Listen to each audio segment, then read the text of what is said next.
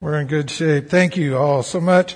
We have finished our series on the Apostles' Creed, and so we are moving into a little three-week series on gratitude. We are in that season of Thanksgiving, and I thought, hey, let's talk about gratitude. The sad part of that is, for something that should be a part of our lives, for something that should define a part of our Christian character, the whole idea of gratitude and thankfulness, we have to have a holiday to remind us to do it at least once a year.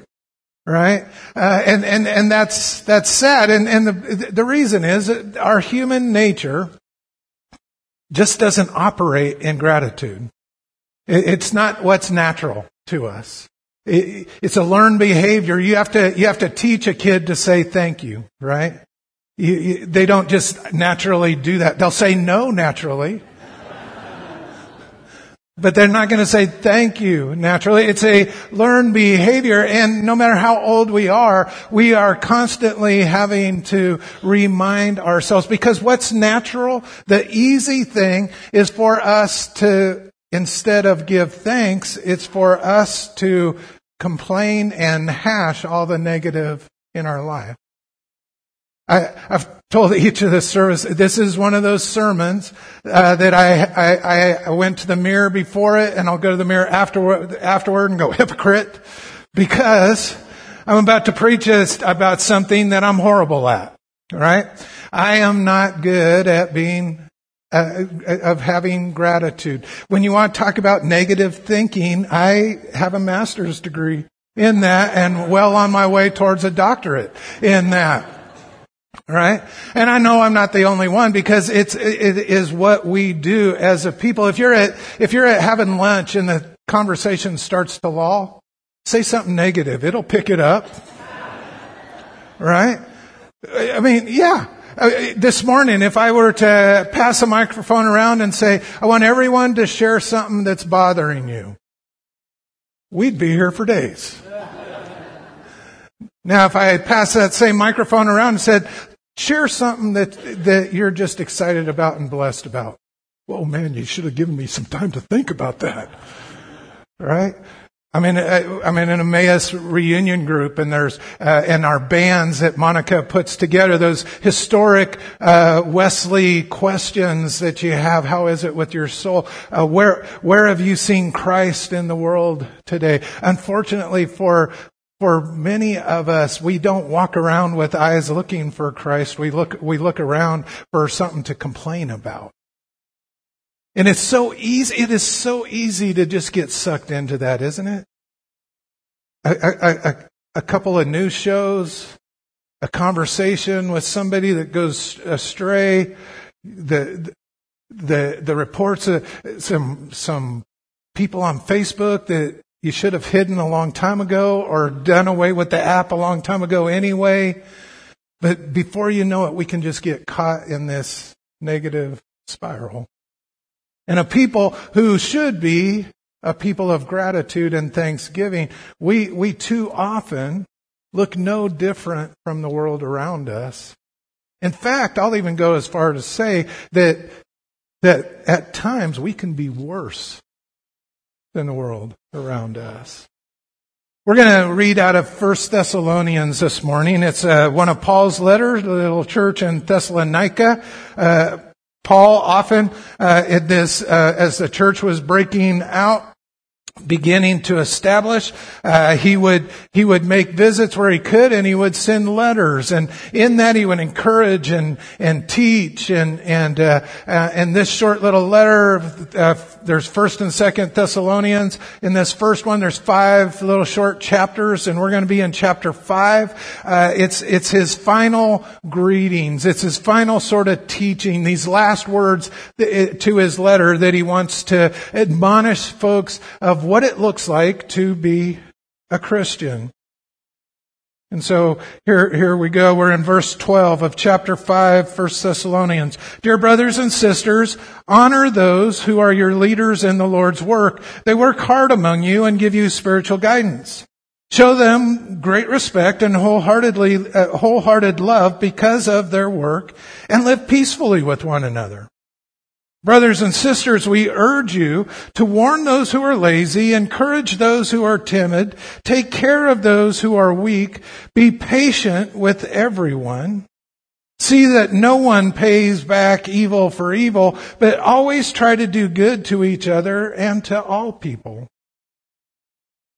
You're going to have 2 verses memorized at the end of the day. This is one of them. Can you handle that? It's 3 words. Say it with me. Always be joyful. One more time. Always be joyful. 1 Thessalonians 5:16. Good. Now I'm going to come back to that later on, and I'm going to test who really memorized it and who didn't.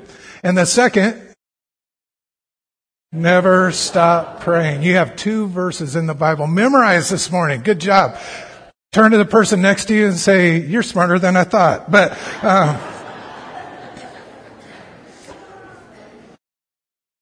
verse 16, always be joyful, never stop praying, be thankful in all circumstances, for this is God's will for you who belong to Christ Jesus. Don't stifle the Holy Spirit. Don't scoff at prophecies, but test everything that is said. Hold on to what is good and stay away from every kind of evil. This is the word of God for the people of God. Thanks be to God. So Paul, writing to this church and reminding, it's just some practical advice to the church, but it is stuff that people of faith need to hear over and over. Unfortunately, things that should be second nature to us as Jesus followers aren't second nature to us because our flesh wins out too many times. Those normal inclinations. This is why we believe that there is a new birth that has to happen when we become followers of Christ. Something has to die in order for something new to live. It's no longer I who live, but Christ who lives in me. I have been crucified with Christ. That whole idea is there has to be a conversion. Natural manness of us, the humanness of us, doesn't add up and doesn't lay comfortably with godliness. It takes effort. We are supposed to look different than the world around us. We're not supposed to copy the world. We want the world to copy us. This was the repeated story of the Old Testament as God sent His people out into the Promised Land, and He sent them out to become the light and so everyone might know God. But just like us, they would go out into culture. Instead of changing it, they became a part of it. We are to be different. Our attitudes are to be different. The way we think, the way we act, the way we treat one another, it's meant to be different. Because we are different. We have a heavenly Father, a new heart, a new mind, a transformed way of thinking. We have received forgiveness and we're to share it with others. And so as He's helping them to understand how this looks different, He starts off by saying, hey, the leaders among you, treat them with respect. Be good to those people. They work hard for you. Show them wholehearted love and encouragement, right? And I waited until after Pastor Appreciation Month to do this, so that, and it's not a passive aggressive thing at you or anything. This isn't just about church leadership. If you go to Romans 13, Paul describes that all authority placed over us is from God. So we're supposed to respect authority, period, over us, right? For people who are working for us. And I know this is hard in our partisan world now and with the stuff, but even like for our elected officials on state and federal levels and in our local things too. Judy Eichner, our mayor here, was in the first service and she was like, you need to come preach this sermon to Tuesday's city council meeting. Can you do that? But any of you that have been in leadership, of any form of leadership, when people actually come and talk to you, 9 times out of 10, is it positive or negative? Negative. The ones who care enough to send the very best are the ones who want the worst out of you, right? It's the rare exception when you receive encouragement, because we have a culture, and unfortunately, in a lot of churches, there's a culture that's my God-given right. Like iron sharpens irons, I'm going to rip your guts out because that's the godly thing to do. No, it's not.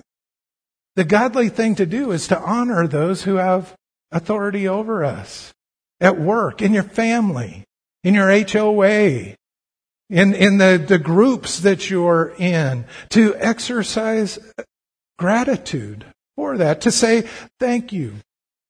We don't understand all the work that leaders do around us. We see a little and we think we know, but we don't understand all that leaders do for us.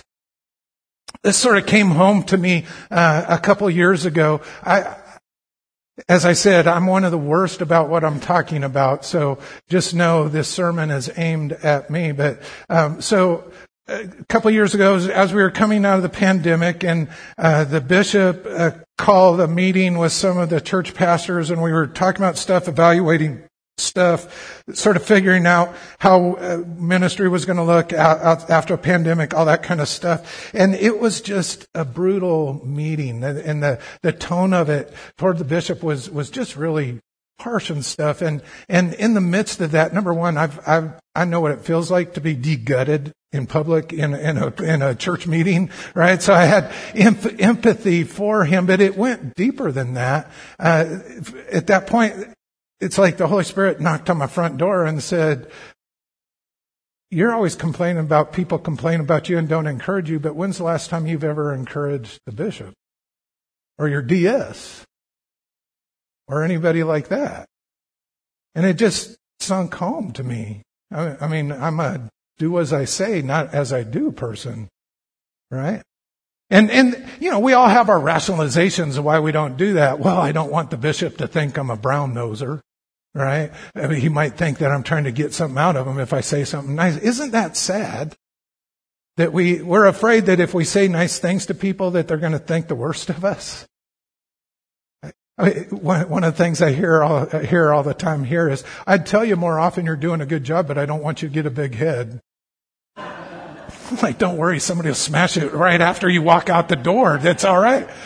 Right? We sort of build up this rationale because it is what comes natural, isn't being positive, it's being negative. And so when we live in that darkness long enough, we actually can convince our spirit that we have a right to do that. We have a right to complain. We have a right to bring them down because they're no, we're different. We are a family that is called to love one another. Right? That's what this looks like. And it shouldn't just be within these walls. Your boss at work, our elected officials, whoever is in authority in your life, whoever has those positions of service, you know how much you like receiving thanks. Why are we so stingy with it when we give it to other folks? And we know this psychologically. We know this. We talk about it in child rearing or in marriage. For every negative thing that's said, you need 10 to 15, some would even say 20 plus positive things to outweigh that. Right? I mean, I can stand out here and 47 people can go by and say, "Great sermon, great sermon, great sermon." And that one comes and says, "Nah, nah, nah. Which one do I take home with me?" Yeah. It's just human nature. It's what we do. So for all of our leaders, it's just a thank you. It means so much. I have tried since that meeting, I have tried to send a little note of encouragement to our bishop every once in a while. And just thank him for what he does. Because in every level of leadership, there's sort of an isolation and a loneliness. And And we can help it. And you know what? When we're good to the people who have authority over us, it makes them want to be better people to us as well, right? So it's a symbiotic relationship. So he says, we're different here. We're not going to tear down and be, we're not going to cannibalize our own. We're going to encourage. And we want this to be something that people enjoy. We don't want it to be a burden. So let's treat one another differently. And then he goes on, verse 14, brothers and sisters, we urge you to warn those who are lazy, encourage those who are timid, take tender care of those who are weak, and be patient with everyone. Remember, we're family. This is family. This is one broken, dysfunctional group of reprobates that have all come together in the glory of God. And if you're looking at me funny, you're the biggest reprobate of all. But we're one big dysfunctional family that has a purpose, and that's to love God and love one another. Right? And in that, we want everyone to have a place. If you take the Great Commission, Jesus was giving us a pattern. Go into all the world, make disciples, baptize them in the name of the Father, Son, and the Holy Spirit. Baptism was a sacrament of belonging, of naming. By baptizing people, we were bringing them into our family. Welcome. You're broken now too. Thank you. You're one of, in 9:30, we just got a new member and he got to be my example of that. His name's Bob Orr. I was like, Bob, welcome to our broken family. You fit right in, right?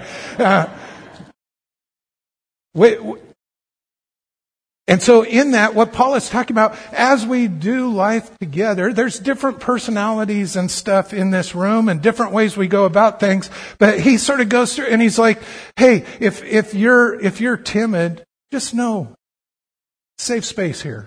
We want you to be a part of it. If you're hard to get along, well, we're going to put our arm around you and walk with you. If you're lazy and sort of not helping the effort, we're going to invite you into having purpose and meaning. And that's what we do as a family. That's what, when church is done right, the kingdom of heaven exists here on earth. Right? One of the greatest human needs is that need of acceptance, that need of being loved. And church done right, we meet that need in spades. That's what the world is looking for. I keep hearing about these emerging generations and how they're walking away from the church. And the thing they're walking away from is dead religion. But they are hungry for relationship and love. And when we do church the way Jesus asks us to do church, they'll be all over that. I've been so proud of this church, of how you've helped us walk with younger people in your support of like the camp to SS Park. A lot of you are supporting our young adults that are raising money to go to Costa Rica this next spring.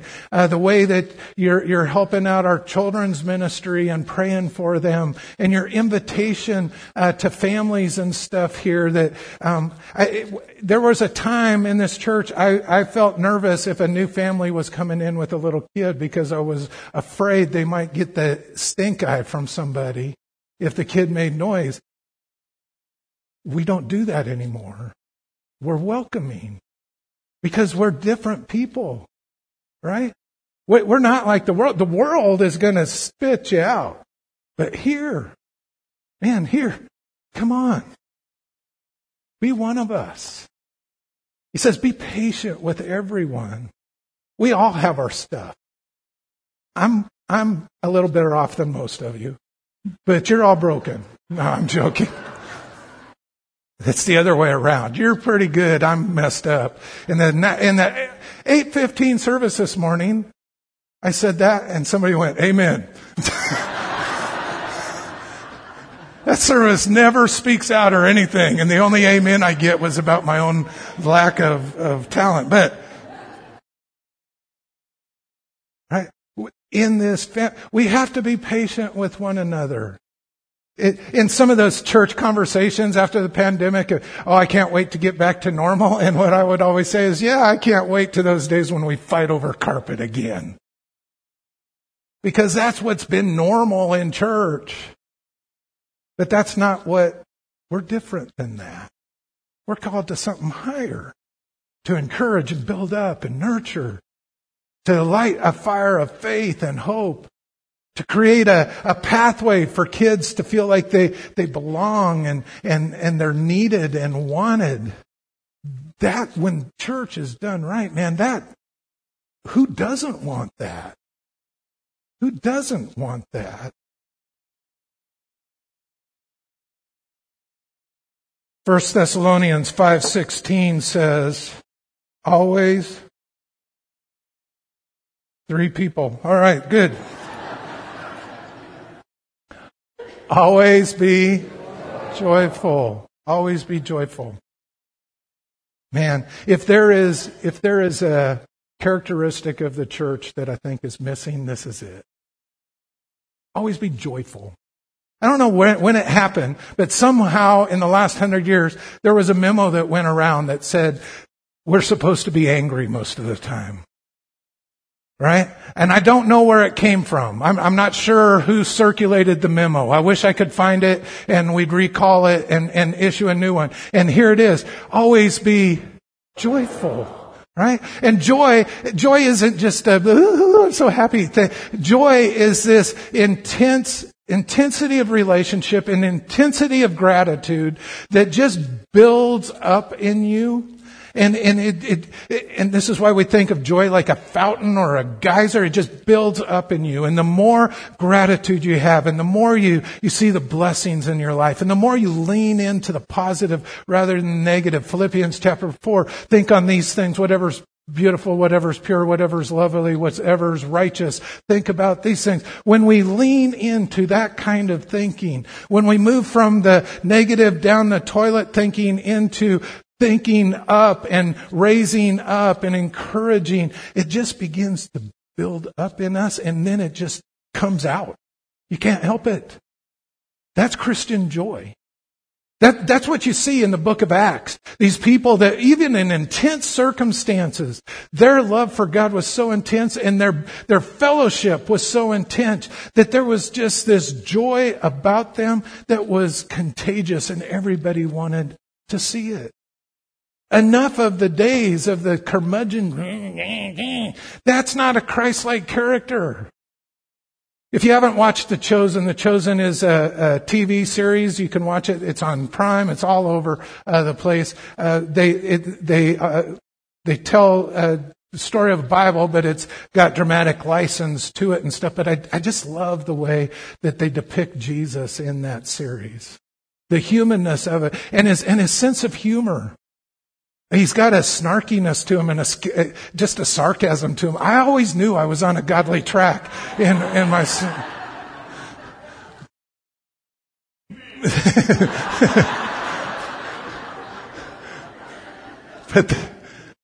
But I just love the fact that he's laughing with his folks. There was a joy there.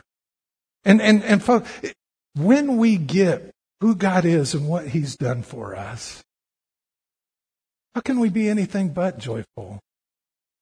See, in all of our worry about religion and all that kind of stuff, we've just missed the basic thing that God loves us, and He loves us so much that He's not going to let our sin get in the way for that. And so He came near and and paid the price for what we did wrong, so that we can have eternity with Him. And every day of our life, He is with us. Not a second goes by that He forgets about us.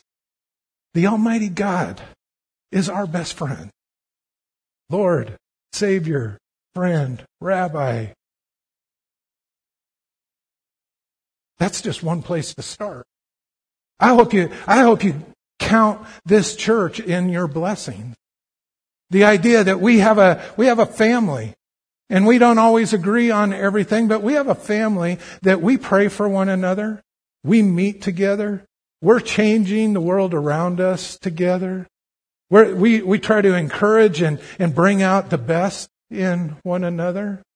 We are blessed with folks that have talents and gifts and people that serve in quiet ways that we'll never know about it. But over and over, this church body just gives and gives and gives. I hope you count that in your blessings, because not everybody has that. We have so much to be thankful for. Be joyful. Always be joyful. In Philippians 4, he says, rejoice. And again, I say rejoice. I want you to think about that word for a minute. Rejoice. Rejoice. Rejoicing, building that up, is a rehearsing of what God has done for us. By rejoicing, we're revisiting, we're re-enjoying who God is and what He's done for us. We do it every day of our life. You don't have to wait for a holiday on a Thursday in which you're going to get fat and eat too much anyway. To do it, we should do it every breath that we have. Thank you, God, for all that you've done for us. And then as we rejoice, it just begins to bubble out. Rejoice. The next one, never stop praying. And these go together, right? Because as much as we rejoice, as much as we practice that, the world is hard. And it's going to get the best of us at times. And as much as we want to lean into the positives, there's just sometimes the darkness is too thick for us. And we can get caught in that whirlwind. But prayer is that place where if you're lacking joy, go to the source of joy. Go to the fountain Himself. By putting yourself in position with Him, by getting a posture with Him, He reprograms us. Right? It's like when your computer starts messing up and you shut it down and it comes back on and works all of a sudden. That's what prayer can be for us. That we go to Him with our broken mentality and our depression and our anger and our criticism, and we lay it at His feet, and the Spirit of God will begin to do a new thing in you.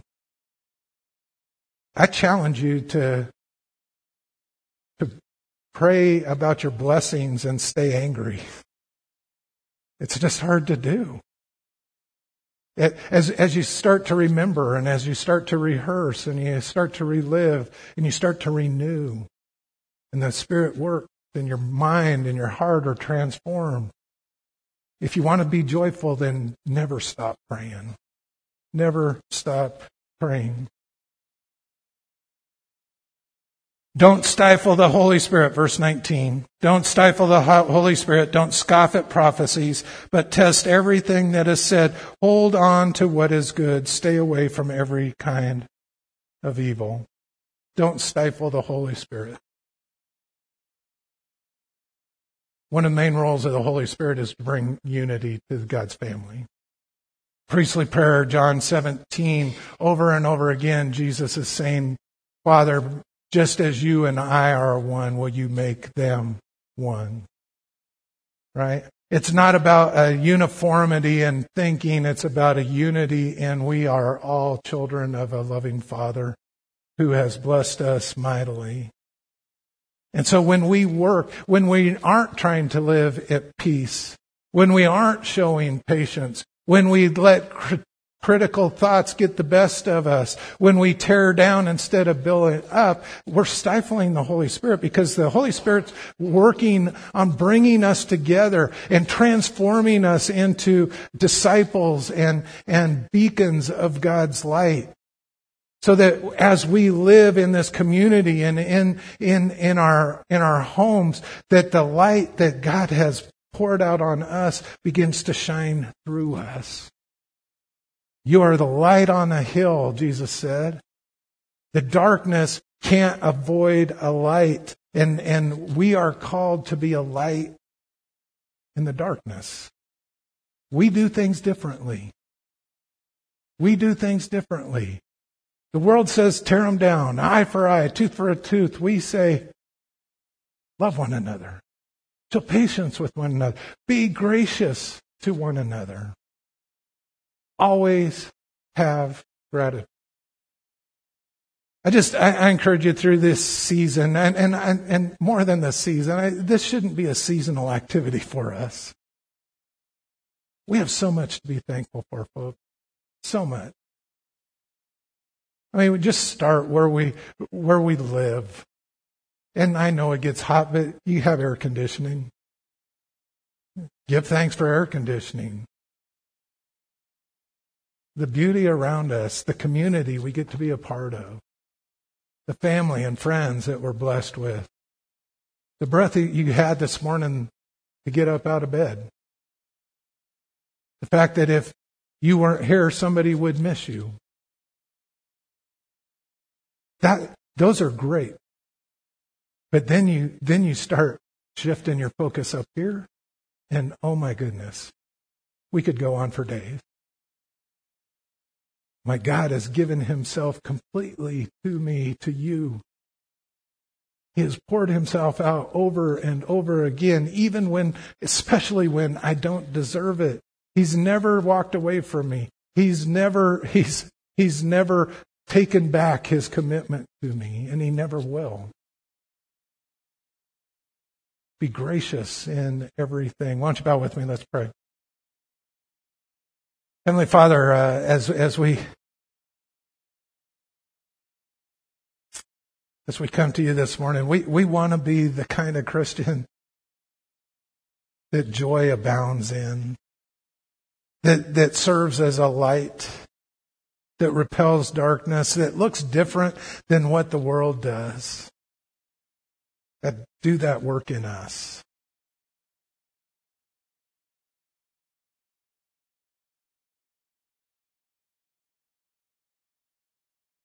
Thank you, Jesus.